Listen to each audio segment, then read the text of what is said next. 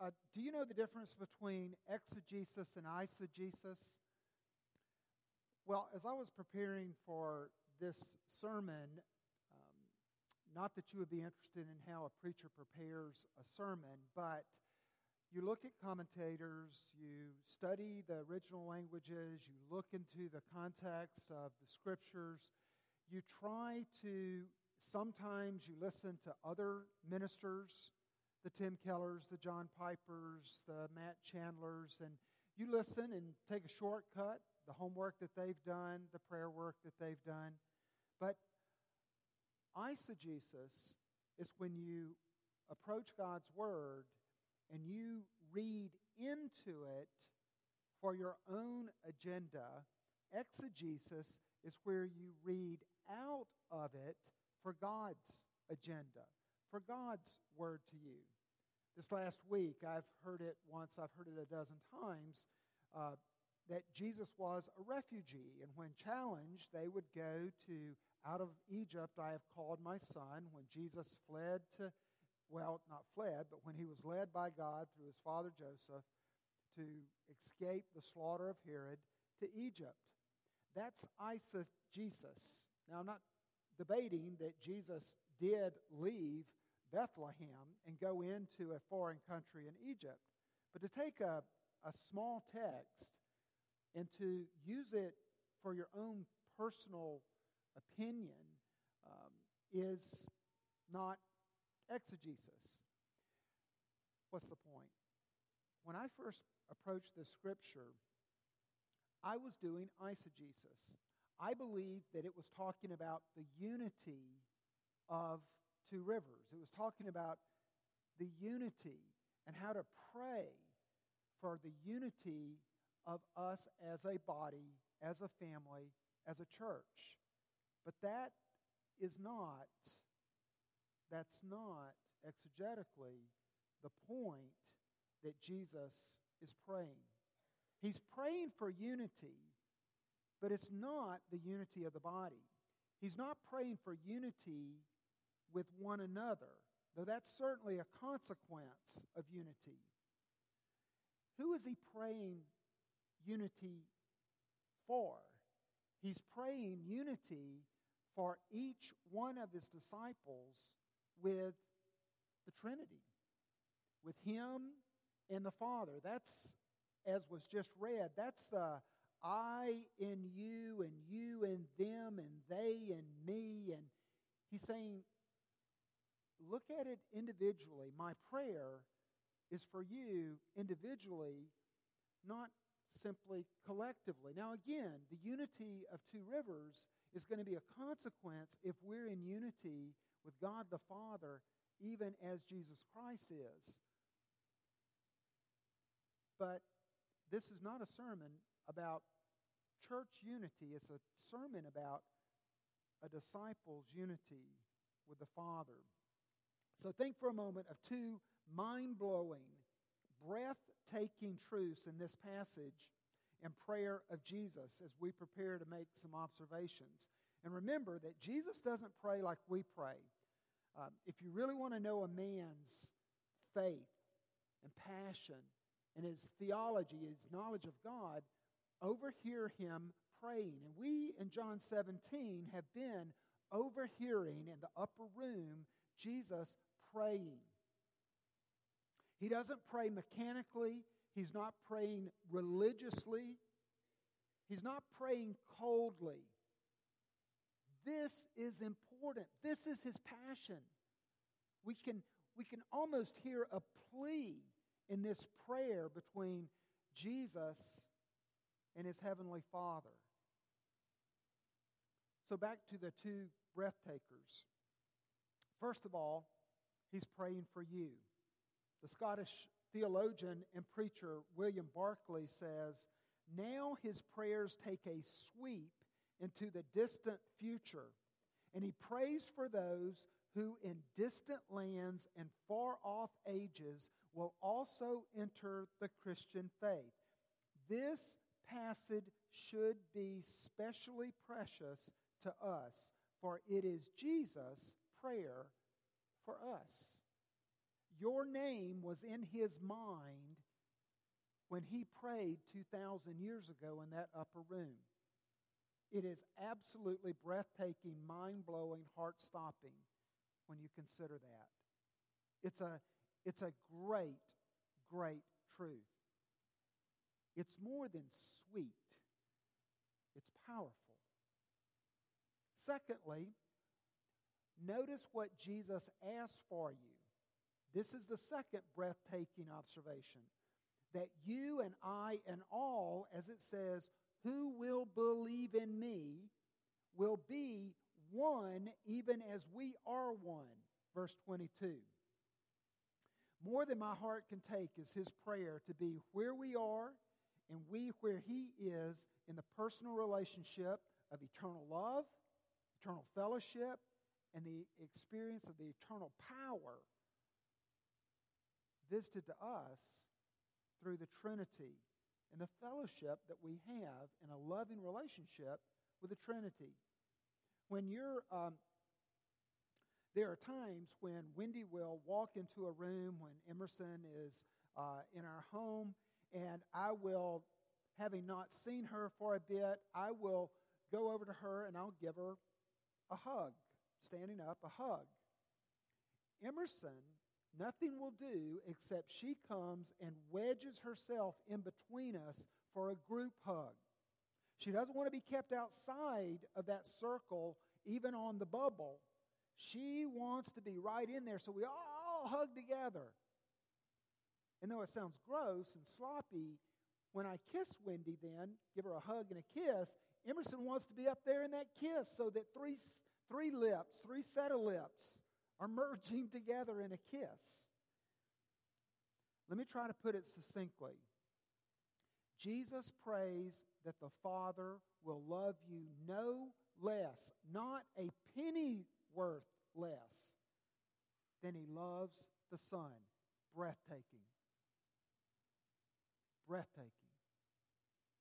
As Steve Brown used to say, if that doesn't start to fire your heart up, then your wood's wet.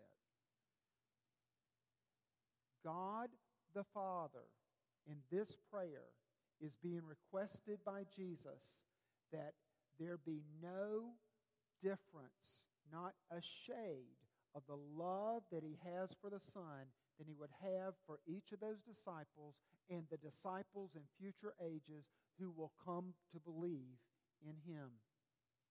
Breathtaking.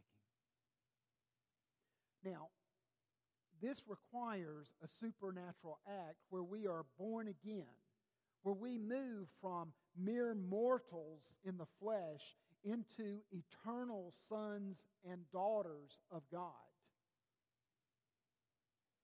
It's called the doctrine of both election and adoption, where we are called into a relationship before we were born. Jesus prays for you before you were born. Ephesians 1. Before the very foundation of the world, you were on his mind. You were God's plan and design for his family. He called you before you were even born by name. Then you are born again into a relationship of sonship with God as your Father, and this makes Jesus Christ your older brother. Not simply your Savior and Lord, but an intimate family member. God calls us by name. He adopts us into the family. Romans 8, verses 14 through 17. For all who are led by the Spirit of God are sons of God. For you did not receive the spirit of slavery to fall back into fear, but you have received the spirit of adoption as sons, by whom we cry, Abba, Father. The Spirit himself bears witness with our spirit that we are children of God. And if children, then heirs, heirs of God, and fellow heirs with Christ, provided we suffer with him in order that we might also be glorified with him. Please observe there in verse 15, the capital S for spirit of adoption. There's two spirits. Capital S Spirit is the Holy Spirit. Small s is the Spirit within me, sometimes called the heart. The id, as it were, the me, the real me beneath all those layers. We have the Holy Spirit of God inside of us, and He teaches us, it says, to cry out, Abba, Father. Translated, cry is to pray. So Paul is saying here that we have the Spirit of God in us that leads us to pray. And as we pray, we're praying our very sonship. We're praying with confidence. We're praying not simply for needs, but we're praying for the strengthening of the oneness and the unity with the Father's love that is promised to us. This prayer of John 17 is answered every time you pray, My Father who art in heaven. This prayer that He would be your Father and intimate in a loving relationship is answered when you pray with confidence and you pray as a son and a daughter and not an orphan. And note, it's not a second-class family membership where the adopted child is always the stepchild without the full love of father to the firstborn son. Note that it says in verse 17 of Romans 8, this heirs of God, fellow heirs with Christ. The word for fellow heirs with Christ may appear in your Bible, if you have an NASB, joint heirs. It's not sub-heir. It's not his inheritance is large and yours is small. In 1 Peter chapter 3, verse 7, the term is used again when it comes to a husband and wife. And Peter says, husbands, love, honor, be intimate with your wife. Don't subjugate them to be second-class citizens, for do you not know that they are heirs along with you of the grace of life? In other words, there's no difference. The Father sees you both the same. Time does not permit me to look at the example of this action in Luke 15 where the Father takes from the firstborn son, think of Jesus, wealth, and He spends it in lavish love on the returning prodigal who had spent his inheritance. Jesus is the true older brother, and not only does He not resent sharing His wealth and inheritance, but He prays for it. This wealth that Jesus shares with us are His riches of His glory. If you look at Ephesians chapter 3, verses 14 through 19, I believe Paul is praying parallel to Jesus in John 17. Now the language is much, much more dense. It's not, Father, make them one as I am one, as much as it is, Lord, open their eyes that they may see the oneness that they have. He's talking to Ephesian believers. He's not talking to unbelievers. In other words, you can be a believer and not experience this oneness with the Father. It's a very miserable existence, and your joy is not complete. And Paul prays, for this reason I bow my knees before the Father, from whom every family in heaven and on earth is named, that according to the riches of His glory, He may grant you to be strengthened with power through His Spirit in your inner being, so that Christ may dwell in your hearts through faith, that you, being rooted and grounded in love, may have strength to comprehend with all the saints what is the breadth and length and height and depth, and to know the love of Christ that surpasses knowledge, that you may be filled with all the fullness of God. Can I walk you very quickly through this treasure house?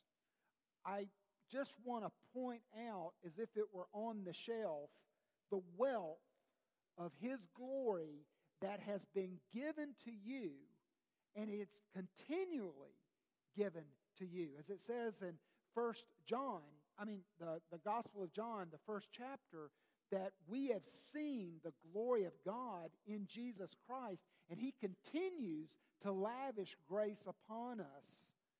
Grace upon grace upon grace. The treasures in this house, I just want you to see them. I can't pick them up. I can't explain them all. We can't explore them all. We can't use them all at this juncture. But I just want to label them for you. Verse 16 here of Ephesians 3. You have received the glory. This is, Jesus Christ has said in John 17, Father, I've given them glory. I've given them my glory. But there's another glory that I want them to have, and that is to see me in all of my glory. Verse 16, here's one of the glories that you've been given. Strength in the inner being. The strength that you have inside of you is a glory given. It's a great prize. It's like a huge sword of strength. And on that sword is called Spirit. It keeps my heart aflame and afire for Him.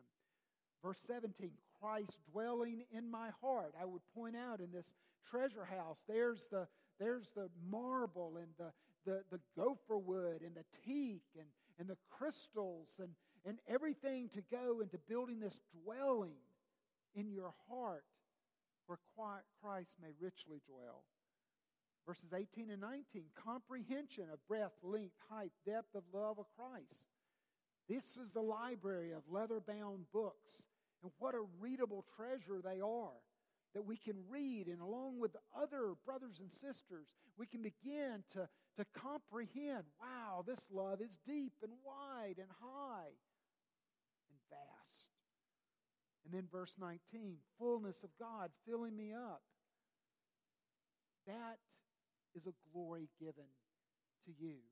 That is a glory that Christ prays for. That's the pantry of this treasure house where we go in and we see the aged wine, the aged cheese, the meat that we can take of and be full of God. Matthew 5 says, blessed are those who hunger and thirst for God, for they will be satisfied.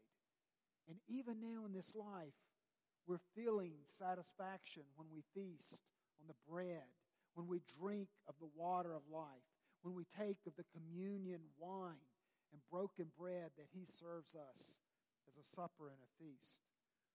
This is Paul's prayer for Ephesians. Now you may ask before I leave this, now exactly what is this glory that He's given to me? Well, the Westminster Divines in the larger catechism answered it this way. They called it communion with glory. What is the communion in glory with Christ which the members of the church enjoy in this life? They enjoy the sense of God's love. Do you have that? A peace of conscience and a joy in the Holy Ghost and a hope within of promised future glory with Him. And it says, just to be clear, on the contrary, on the other side, if you don't have this communion in glory, if His glory has not been given to you or you're not experiencing that, then you will have a sense of God's revenging wrath. You will have a horror of conscience, and you will have a fearful expectation of the future before the face of God. Do you look forward to the face of God, or do you dread it? Do you regularly experience being overwhelmed and comprehending His love for you. That's seeing His glory, and that's a taste of His glory. Jesus nor Paul were satisfied with disciples who knew about the love of Jesus, the love of God and His design for their salvation and their adoption, and the plan to dwell with them in all eternity, and that visited on our heart and reminded us by the Holy Spirit, they would have nothing to do with simply mere theological knowledge. They wanted and prayed, and I believe pled with God, may they experience it. Not simply the head, but the heart. So, Jesus is praying. And He's praying for you. And He's praying those two specific things. He's praying for you to be one in your love relationship, one with the Father, in that God loves you. You know that God loves you no less than He does His Son. And that you see how loving the Son is, that, such that He should pray that we be included to experience that love. But then secondly, He prays for them to receive additional glory. He prays for them here. He says in verse 24, I desire that they also, whom you have given me, may be with me where I am, to see my glory that you have given me, because you loved me before the foundation of the world. 1 John chapter 1, verses 2 through 4 say, the life was made manifest, and we have seen it and testify to it and proclaim to you the eternal life which was with the Father and was made manifest to us. That which we have seen and heard we proclaim also to you, so that you too may have fellowship with us. And indeed, our fellowship is with the Father and with His Son, Jesus Christ. Don't get lost in the forest. Focus on the word fellowship. And we are writing these things that our joy may be complete. John is saying that disciples, followers of Christ, loved by Him, now have an intimate fellowship with the Trinity, with the Father, with the Son, and through the Holy Spirit. What does your fellowship with the Father and the Son look like?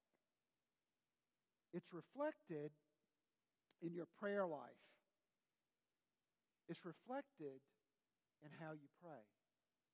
This fellowship that you have, this experience.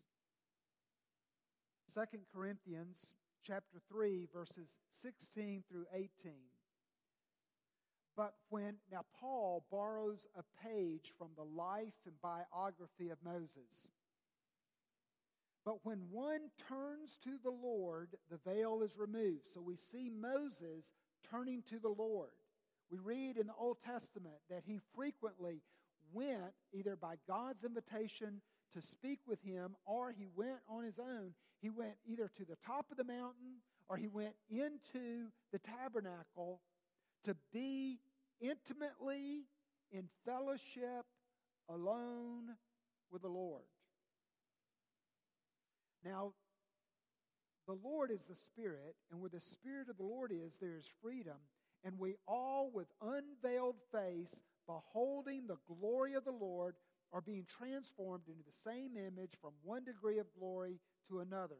For this comes from the Lord, who is the Spirit. This is a different prayer than many of us are accustomed to. He turns to have a conversation with God. And prayer is most basically defined as a conversation with God. Not a monologue, but a conversation where we speak to God and God speaks to us. And He speaks, as He says here, the veil is lifted. Moses' own sin would keep him from seeing the face of God. He must be put in a cleft of a rock so that the glory, the face of God, the fullness of God could pass by. But that veil is removed. All barriers because of the work of Jesus Christ are removed. There is nothing now that can impede us from seeing more and more and more the face of God and His glory as revealed in the person of Jesus Christ.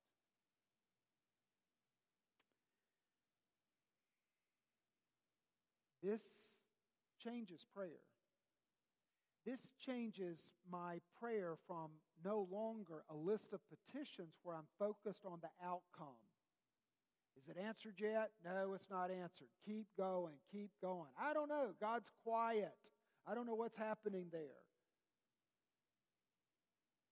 It changes it from focusing on prayer as a list of petitions and focusing on the outcome to simply focusing on oneness with the Father. It focuses on enjoying the Father. It's like my friend, now deceased, Jack Miller, who used to say his prayer time in the morning, he called it meeting with the Father in the morning. And having prayed with him, Jack never had he had some petitions, but he spent the majority of his time just, enjoying his Father and enjoying his sonship with the Father. Now, this time of fellowship is where we do our prayer and where we meditate on the glory, where we dial in the face of Christ. Not so much a physical face, but the face of His life and His work on our behalf. We see Him on the cross, bearing great wounds in our place, but desiring to do so, to win us. He is our great hero. He has conquered sin. We see that and we're moved by His love. We behold His glory. Ephesians chapter 1, verses 16 through 18, Paul prays for us to have a spirit of wisdom, revelation, the eyes of our heart enlightened, that we can see and know the very riches of His glory. A way to pray is like 2 Corinthians chapter 4, verse 6. For God, who said, "Let light shine out of darkness," has shone in our hearts to give the light of the knowledge of the glory of God in the face of Jesus Christ. If you struggle in your prayer life, or if you find that you're facing particular hardships at this time, if you find that there is a way before you and it is scary, maybe unclear and cloudy, and you're being led into something that's like Peter being invited to step out on the water, this is pure gold. Pray this: Father, by the Holy Spirit, just like that Holy Spirit hovered over the chaos and darkness of the world before it was created, and you said, boom, let there be light. Shine a light on Jesus Christ that I may see Him more clearly and see Him more dearly. And seeing Him, that will be the greatest joy, and it will strengthen me in the inner man, because I now know that I face nothing apart from Him. Nothing. That's what Moses prayed. He said, Lord, I am so exhausted, I can't go any further. If I could just see You, I would be strengthened. And so God revealed Himself. God will answer that prayer. John Owen argues that no one will ever behold the glory of Christ by sight hereafter who does not in some measure behold it by faith in this world. You believe that? John Owen is one of my favorite Puritan theologians. He's very verbose. But let me repeat this. No one will ever behold the glory of Christ in the hereafter if you're not beholding in some measure the glory of Christ by faith now. Man, this is perplexed. This has challenged me all week. This raises the stakes on prayer to a very high level. To behold the glory of Jesus means that we find Christ beautiful for who He is in Himself. It means a kind of prayer that we're not simply coming to Him to get forgiveness. We're not coming to Him simply to get help. And we're not coming for Him to bless us. We're going to Him for Him. We're not looking to Him as a gift giver. We're not looking perhaps even for an answer to prayer. We're looking to see Him in all of His radiance and His glory and His beauty. Rather, praying like that, Jesus captures my imagination. He begins to fire up my heart with His beauty. I'll die for that one.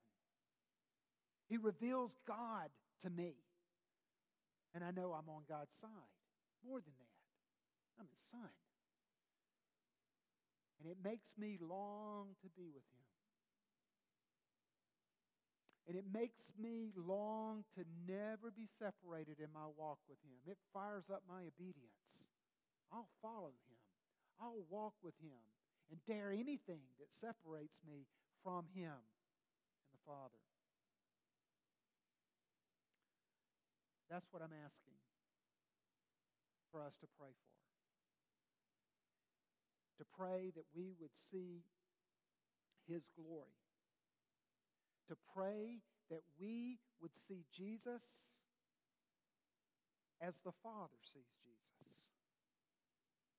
Jesus prayed for us to have such an intimacy with the Father that not only would we experience His love as He experiences it, but in loving the Father in return, we would love what He loves. Our hearts would be melded. Our loves are the same. What does the Father love? He loves His Son, Jesus. So what we're going to do this morning, this prayer series has always, every Sunday, we end the message with an opportunity for us as a church to pray. And we've prayed in different manners. And this morning, we're going to, Justin, where's Justin? Oh, come on, Justin. You do not want me to lead us in song. But this morning, we're going to sing our prayer. I have found myself this last week with certain songs, a Christian song to come on the radio or to come up on a podcast. I found myself saying, yes, Lord, that's my heart, that's my prayer, and just weeping. So we're going to sing this morning our prayer. And yes, while I really want to encourage you to make it your prayer individually, notice what it does. It unites us as a church. It unites us, son to daughter, brother to sister, as we are all brought freshly aware into the love of the Father and the very glory of Jesus Christ.